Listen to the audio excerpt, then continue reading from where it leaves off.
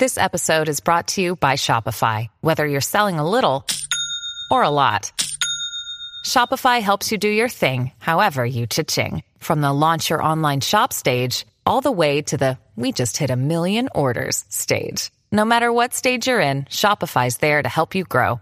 Sign up for a $1 per month trial period at shopify.com/special offer, all lowercase.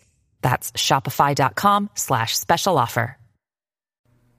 There's going to be times where you're not always doing okay. And that's okay. It's normal.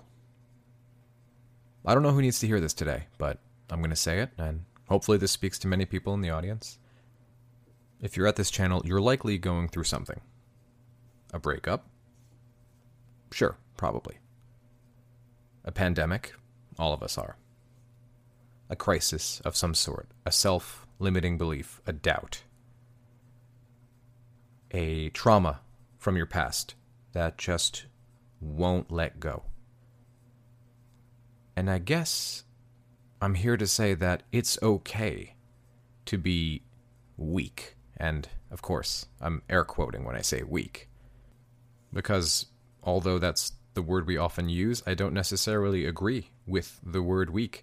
I think admitting when we need help, when we aren't doing so well, is one of the best things you can do, one of the strongest things you can admit. In a world where vulnerability and weakness can be punished and discouraged, and, even shamed.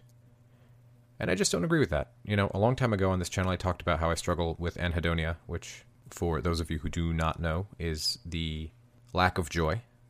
And for a while, I felt really weird about even mentioning it, There's got to be that one person you turn to. There's got to be that one fix-it person.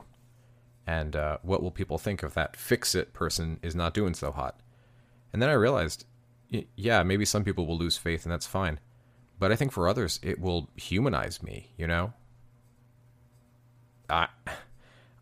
I don't always have great days. I'm not always ready and raring to go with a big old hello. Sometimes I just don't want to get out of bed. And I think that those days are so important because they give us perspective. What is up without down? What is happy without the knowledge of sad? This is one of the things you'll find in any case. Maybe it's a breakup you're going through.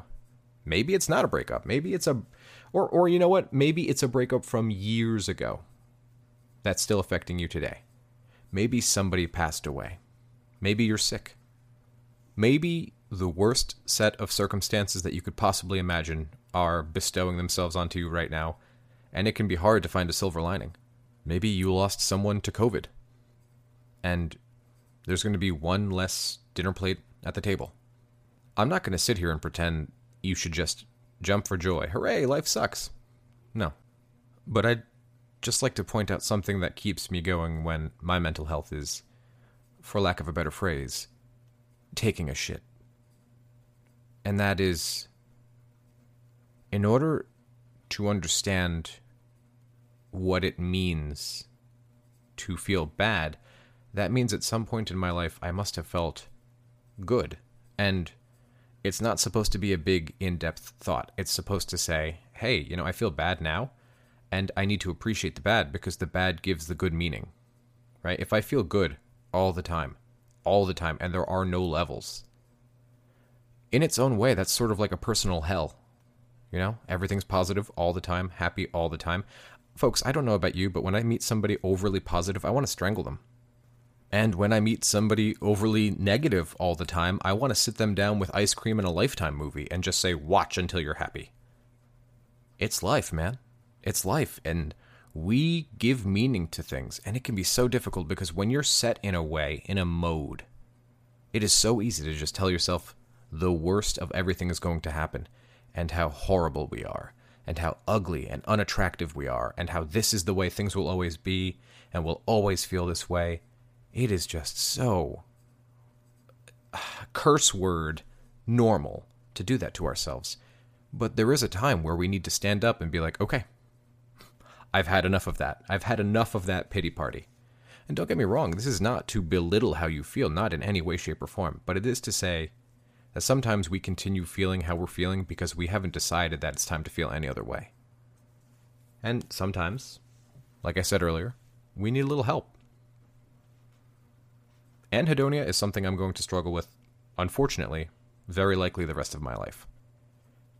That is something I struggle with on a daily basis. Your struggle, whatever it may be, there's no way I can pick out from the crowd what it might be. But you know what it is. Your struggle is going to be with you, and I can't tell you the limitations of that struggle. If it's a breakup and you do the right things, yeah, you're going to feel better after a while. Maybe it's a mental health disease and you can't get rid of it, but it can be medicated.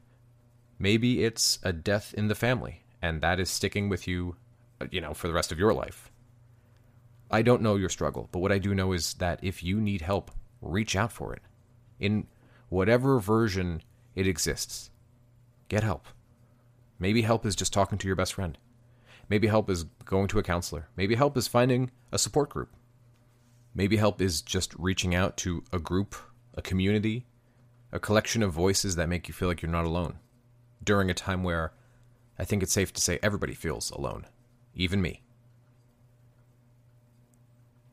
I'm not always going to be strong for you guys, and you guys aren't always going to be strong for me.